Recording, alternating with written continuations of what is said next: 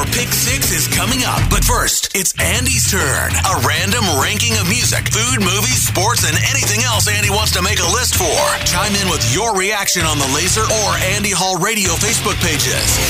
It's Andy Hall's Pick 6 on Laser 103.3. On this day in 1997, the very first Rock Hall of Fame induction ceremony was held in Cleveland. Among the inductees in that first class, Crosby, Stills and Nash, Bee Gees, and the Jackson 5, among others. Almost never without controversy, the argument over who's rock and who's not, who's in and who's not, I figured it was a good time to give you my Pick 6 Rock Hall of Fame snubs for 2022. Number 6, Wu-Tang Clan. Look, at this point, it's clearly time to give up the annual fight about non-quote-unquote rock acts being inducted. The Hall made its mind up long ago to make the term rock more inclusive than rock fans will ever buy into. And since that's the case, I believe the Wu-Tang Clan has more than earned the right to be inducted. Not just for the collective talent and what they were able to produce, but the fact that each of its individual members have cemented their legacies in music and at a high level of success no matter where they ended up. Number 5, Soundgarden. And honestly, they should have been a first ballot inductee in 2013. For the Hall to have swung and missed as many times as they have, even before the tragic passing of Chris Cornell,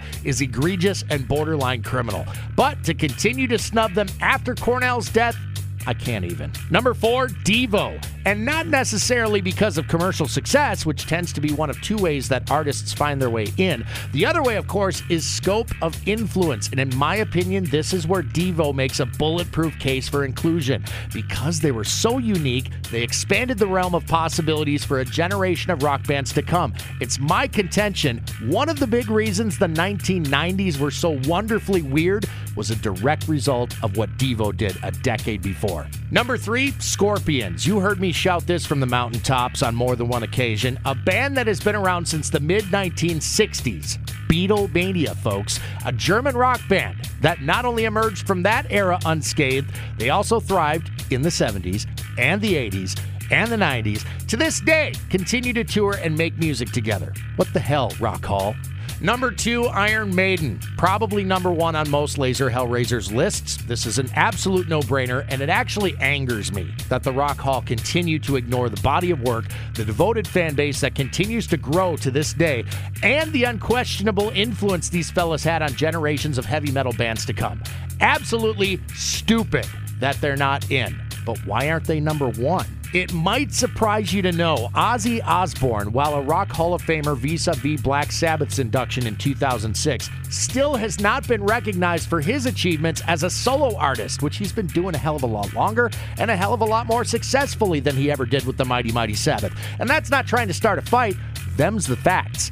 To be fair, Ozzy has literally asked the Rock Hall of Fame not to include him, but hey, that didn't stop them from allowing Dolly Parton in, right?